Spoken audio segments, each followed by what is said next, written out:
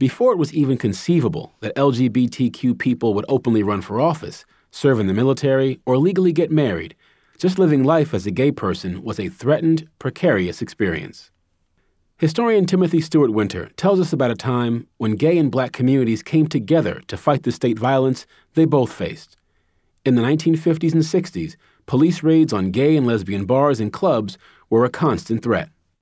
One of the techniques that police would use was sending undercover officers in to kind of witness illegal behavior, which could include even serving a drink to a homosexual. In many states, it was against state liquor regulations for gay people just to be in an establishment serving liquor. You know, they might just intimidate folks, or they might round everybody up and cart them off to jail, typically charging them with something like disorderly conduct or other kind of catch-all charges. At the same time, there's also individual level policing. So cops are picking up gay men who are cruising on the street. They are also arresting lesbians just for wearing men's blue jeans, if you can believe it. Now, were there any instances, or how might you describe the interaction between racist policing and anti-gay policing? Specifically, how did gay or working-class African Americans bear the brunt of police brutality during this period? For African Americans, the risk of harassment from police officers or brutality at the hands of police officers was present whether you were gay or straight. At the same time, the sort of growing carceral state of the post-World War II decades took some of its harshest actions against queer people of color. So, for instance, there's a guy I've written about in Chicago named Ron Vernon, who was a gay activist in the early 70s who described growing up on the south side of Chicago, going to an all-black high school, and being sort of essentially sent before a judge in youth court as a result of his flamboyance, his visible gayness, queerness. And in a hearing, his father was asked by the judge, are you aware that your son is a homosexual? And Mr. Vernon said, yes. And the judge sort of said, well, then we're going to send him to Galesburg Mental Institution to correct that. And Vernon went on to spend much of his teen years kind of in and out of the ambit of youth justice system, I guess you would say. And as I understand, some of your work has actually revealed that you have gay activists and black nationalists drawing coalitions in American cities. Yeah, it's a different type of policing that's affecting white gay folks, cruising or going to gay bars. And yet these are both forms of state violence. They're both forms of state control. And partly because they're both so aggressive, in Chicago, there is a coalition that develops to respond to both, to fight both. And I'm curious about how you understand that cooperation, how deep it went, and how we can understand its history, that link between gay politics and black nationalist politics. The link really has to do with a shared enemy in the form of the police. In December of 1969, Illinois Black Panther Party leaders were killed while sleeping in their bed. There was a backlash and a kind of widespread sense on the political left that the police were totally out of control. And at the local level, this led to a kind of umbrella civil libertarian group called the Alliance to End Repression, which oversaw a bunch of different kinds of efforts to rein in the police over the course of the 70s and into the 80s, which included both trying to end police raids on gay bars, as well as secure consent decrees, kind of reining in the police red squad. Give me some sense of the strategies that gay activists use to confront these kinds of excesses of state power. So beginning in the early 1970s, there's kind of an effort to monitor the monitors or police the police. They actually send undercover people into busy gay bars so that they could serve as witnesses later if the police did conduct a raid. They also, began to publicize, to try to tell to the press, this is what's happening to the gay community. Before the late 60s, there are very few gay people who are willing to come forward publicly and have their name associated with the cause. there were no gay celebrities. There were very few people lining up behind this cause. And that stumbling block is the reason that coming out of the closet, which was really invented after Stonewall at the turn of the 1970s, kind of changed the game a little bit, in that people were willing to come forward publicly to accuse individual cops or fight charges rather than just accept the bargain for a lower charge. Even at the most local level, you don't have any openly gay elected officials in the U.S. until the 1970s. Gay people were the opposite of law-abiding citizens. They frequented illegal places. They were engaged in illegal acts in most states. They couldn't hold jobs as teachers or government officials pretty much anywhere. And being outed would mean that you would lose any public sector job.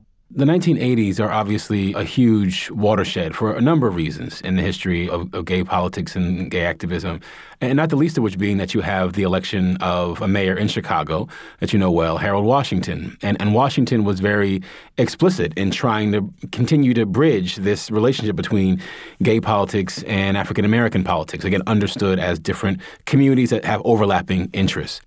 I think this is a great example of what we miss when we only look at the federal level of politics. The story of the 1980s at the federal level is about Ronald Reagan. But in Chicago and many other big cities, you have African-American-led liberal political coalitions that win power and that are trying to defend the gains that were won by the civil rights movement. And also are kind of trying to defend public spending at a time when it's being slashed. How might we understand the 80s and 90s as a time when you have gay activists who are thinking about employment and really mainstreaming their issues, and African Americans who, because of their concerns about HIV/AIDS, are still sometimes not responding as forcefully to gay issues that are certainly part of the political calculus there? In the 1970s, the routine police harassment of predominantly white establishments, gay establishments, pretty much drops off. By the early 80s, this is no longer routine in most cities. The gay movement starts to take up a different issue, which is protection from job discrimination, which they are usually seeking from city councils. And so this is more of a kind of insider kind of politics, brand of politics. You have AIDS, which comes along and really radicalizes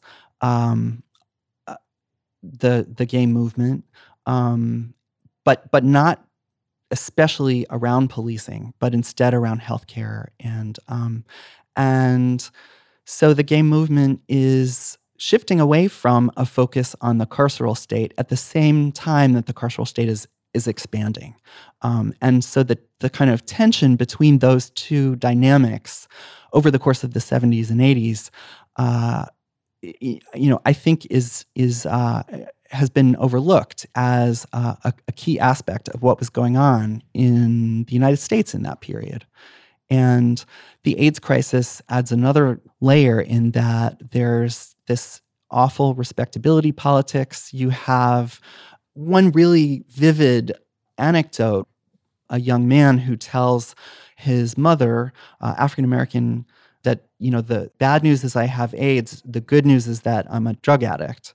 And why is that good news? The idea being that he's not gay, that he didn't become HIV positive as a result of having sex with a man. Wow. And so the AIDS crisis, along with the crack epidemic and the rise of homelessness and poverty in the 80s, you have multiple extremely stigmatized communities that are kind of wanting to distance themselves from each other in the sense of gay men and injecting drug users. And that makes forming political coalitions more complicated. AIDS also exposes the vast gulf in resources in a segregated city like Chicago between white-run gay institutions and organizations, which are located in increasingly white parts of the city. And meanwhile, the south and west sides of Chicago don't have the same kind of access to resources to respond to AIDS with. And that creates a lot of tensions among activists over the course of the 80s. Within the last decade or so, we've seen a number of movements, even coming from queer activists, about the carceral state and trying to deal with the problem of mass incarceration. Where do some of these coalitions hold up under that issue? I think we've seen certainly the gay movement moving toward a more critical stance toward policing and certainly towards the prison system. We've had the high-profile case of Chelsea Manning drew attention to some of the very serious health problems facing incarcerated LGBTQ folks. And at the same time, we have had Black Lives Matter, which is a genuinely intersectional movement with a lot of visible queer leadership articulating the ways in which these systems of oppression interlock and in which state power operates through classifying people by gender and sexuality.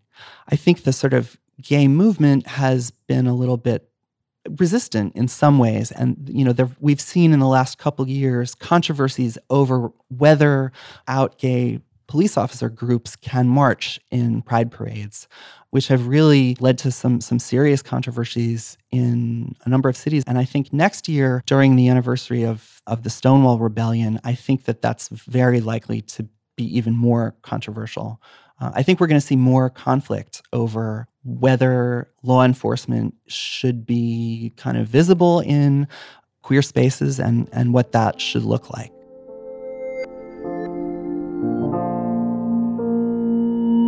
Timothy Stewart Winter is Associate Professor of U.S. History at Rutgers Newark and the author of the book Queer Clout, Chicago and the Rise of Gay Politics.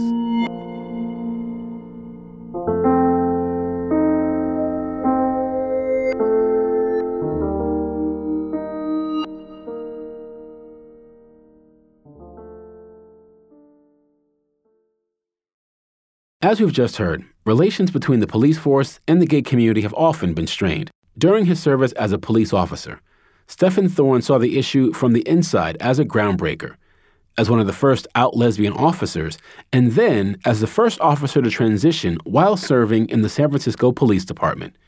Here's how he responded when I asked him what it was like coming out as a lesbian teenager in Lincoln, Nebraska in the 1970s. You mean what was it like being a criminal? Yeah, it was challenging. That would be the word that I would use. It was against the law to be a homosexual at the time. We were outlaws. I didn't really know anyone else that I knew was a lesbian or a gay man that was in my own social circle. And my sister, my older sister, she's about 6 years older than I am, she happened to know a gay man. He was very flamboyant. He was a hairdresser. And I really needed to find someone that I could confide in. So I don't remember exactly how I asked or got a hold of his number from my sister. And I asked him to meet me. And I was able to tell him that I was like him. And I recall the feeling, just almost a physical sensation of a weight being lifted from my shoulders. It was amazing. When did you first apply to work in law enforcement? Actually, I applied to the Omaha Police Department. They have a physical agility test and a written test, and I did all of that. And I was their highest scoring female candidate. But they had a polygraph exam. And during that polygraph exam, they asked about my sexuality, which I tried to hide. So he kept, I was in there for over 3 hours in a polygraph exam, hooked up to machines. And, finally it's like, well, yes. So I told the truth, and I was not hired. I didn't get a job. Tell me about what it was like moving to San Francisco in the late 1970s and how different your experience was there applying for Bay Area police forces. World away. When I came to San Francisco, it was just spectacular, and I thought, this is it, I'm going to move. The first thing that I did was to pick up one of the gay rags. There were at least 2 that were free weekly newspapers. And when I opened one of those papers, or both of those weekly papers, lo and behold, there was a nice big ad from the SFPD reaching out, and it was a recruitment ad for out lesbians and gay men. Talk about a contrast from Omaha. talking about a contrast from Omaha. And that was it. It was Right. like, oh my God, I can do this here. Right. So that's what I did, and I applied. And the other thing that had occurred, the previous November, a couple of months before that, was the assassinations of Harvey Milk and George Moscone in San Francisco. So it was certainly a very charged time. But I wanted to be here very, very much, even with everything, Right. maybe especially with everything that was going on. The movement being so strong here, I was certainly aware of Harvey being the first openly gay person elected to public office, and then he'd been murdered. So I knew work needed to be done. Right. Now, you have the experience of coming out not once, but twice, and coming out as a trans officer in San Francisco. How was that experience comparatively and just on its own? Well, it was different. It was, it was fraught with fear for me as an adult transitioning from female to male. A couple of the fears I had of loss was that, either I could be fired from my job, potentially. I didn't think there were any kinds of protections over gender identity at the time. Or if they didn't outright fire me or didn't feel that they could do that they'd try to make my life so miserable at work that I would want to quit. And the final or most severe fear that I felt was, what if officers failed to back me up in the field? And I'm so happy to say that I really grossly underestimated not only the professionalism, but the compassion of the people that I worked with, because none of my fears were realized. Was it easy? No. Were there people who made it very apparent to me that they disliked me and disliked that I was a member of the department? Yes. But there were many more officers who were respectful and compassionate and kind and tolerant. And once you're on the police force, you're actively developing training programs that are meant to make the police force even more responsive and responsible to members of the LGBT community. Well, I was, yes. Jameson Green and I, who was a very well-known trans activist and educator, I had met him in the FTM support group that he was involved with in San Francisco at the time. And he and I wrote curriculum for law enforcement training, and we began teaching it together in June of 1995 to San Francisco Police Academy recruits. And I continued to do that until I retired. And now, even in my retirement, I actually train law enforcement personnel still, anti-bias and gender awareness education and training. From your vantage point as a retired officer now, what advice would you give a young LGBT person who's potentially interested in a career in law enforcement? How would you explain why you continue to do this training and remain committed to these issues? And what is it you think that can be improved overall about policing, given your experience? Well, to other LGBT people and any other marginalized group in our society, I can do nothing but encourage you to go into law enforcement. The most powerful change that has occurred in law enforcement has been integration. Having racial minorities and women and lesbians and gay people and now transgender people included in that has really changed the culture from when I joined law enforcement back in the late 70s. It's very different now. It is not a completed process, however, as people are certainly racial minorities are well aware that just because there are laws on the book that protect you doesn't mean that discrimination vanishes. So there's a lot more work that needs to be done, but doing it from the inside is just as important and just as significant and moves us further than only being able to do it from the outside. So anybody who's considering a career in law enforcement, please go for it. Participate. And do it well. And do it with consciousness.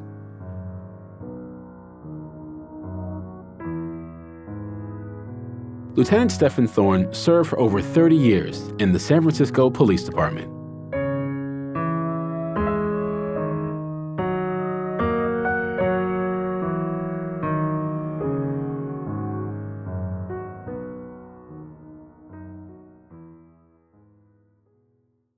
Nathan, Joanne, I want to know whether there were any gay founders.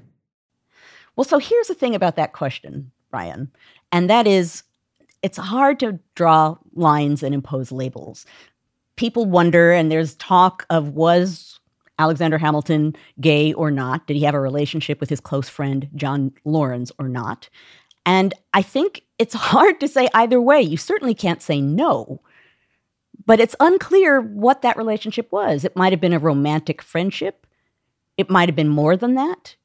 I think there are whole categories of same-sex relationship in this time period that precisely because they weren't labeled were in the realm of possibility. A lot of the dividing lines and labels that we take for granted now didn't really exist in early America. So although there were all kinds of same-sex relationships, although there were even same-sex relationships that were treated like a marriage, people at the time wouldn't have identified themselves necessarily as gay, although they might have understood that something about their identity shouldn't be made public. It's a very fuzzy way of saying that I think in early America there was a continuum of ways in which people understood their sexuality, and I think that over time, we've imposed borders and definitions and dividing lines that didn't exist in that early period. Well, in early America, were there any terms used at all? I understand your point, and it's a good one, about a continuum, but were the ends of that continuum labeled? Certainly in the early 19th century, sometimes they used phrases like female husbands or wedded bachelors. You know, they were using a lot of kind of like language to not define things, but certainly to indicate that there was an understanding of what kind of a relationship there was. So, Nathan, what does it mean that we managed to found and run a country for a century or so without having terms that are, just so familiar to us today? Right. It's relatively, recent in American history where we get so caught up in these questions, actually as recent as the 20th century. By the time you get to the late 30s, the policing of gay people in American cities increases as the cities themselves begin to grow. And it really isn't until the 1940s and 50s that you begin to see what we would now call the closet, which is this space where gay men and women have to basically begin to conceal their identities for reasons of employment or having other kinds of opportunities. I want to say one other thing, though, about that, which is that there are other kinds of categories, like, for instance, transgender, that people are experiencing as identities in this period, the 30s, 40s, and 50s, that only has political meaning by the time you get to the late 20th century. My favorite example of this is Pauli Murray, a really critical legal mind on civil rights, an African-American woman for most of her life. She is a student at Howard who helps to frame what becomes the fight against Jim Crow through the courts. Well, she actually lives most of her life believing herself to be a man or feeling as if she's a man in a woman's body. But there's no gender corrective surgery that she can, draw from. There's no debate about what it means to be a transgendered man. And so there becomes a point where her own alienation and disconnect from the broader body politic drives her politics on civil rights, drives her mission to basically correct and try to make American society more equitable and more open. And so it provides a really signal example of people who would totally see themselves on one side of a political debate in the late 20th century if they had that ability to belong to that community 50 or 60 years earlier. So, Joanne, I want you to train your skilled cultural, social, political historian's eye on this raft of categorization or lack of categorization in the case of transgender. And tell us what this means. I mean, what does this look like from the perspective of early America? What's going on? Well, here's what I find interesting in the realm of categories and borders and boundaries and labels. I talked a little bit about how in early America, I think there was more of a continuum. So I think that the borders or differences were much more fluid and there weren't labels being stamped on people in the way that they are now. But what's interesting, and I would like actually to hear what you two guys think about this, feels to me like right now we're at a moment where there's more fluidity being introduced and where some of those labels are being cast off or new ideas are being introduced. So are we in a different kind of a period when it comes to gay identity? You read my mind because I had in mind this Washington Post article that says a third of millennials now say that they're, quote, less than 100% straight, which first sounded like the way I park my car. But when I started thinking about it, I realized, this is the kind of fluidity that I associated, and now you've confirmed, with early America, where there aren't these stark boundaries. But we all know that at least in the second half of the 20th century, one of the reasons that language changed and homosexuality and then transgender, bisexuality, queer became more acceptable is that the very people who live these lives advocated for this. They came out. So I'm curious to know how any changes were made in the 19th century when people didn't even have a language for identifying who they were. Well, I mean, I think there's a reason why. There are many reasons why, but there's certainly one main reason why, as we've been talking about in the show today, political activism is a mid and late 20th century phenomenon, because I think you need a sense of groupness, right? You have to have a sense of yourself as part of a group. And ironically, Joanne, part of that sense of groupness comes from being discriminated against, from being labeled in a pejorative way. Right. So I think it's not all about identity, but it's about a meeting place of identity and opportunity. And I think this is really important because you have your examples, even going back to the colonial period where so-called cross-dressing or, women who are masquerading as men or vice versa. But there are ways in which people are looking for openings of one kind or another. And this is true of so many different passing accounts, whether it's black to white or what have you. And so I think it's really important to look at what the society of a given moment offers. And so I think it's really critical when you look at the ability of the government or of private sector business to still allow people to be whole people while adopting their gender identity. That tends to determine who and how people identify openly when it comes to these questions of sexuality and identity.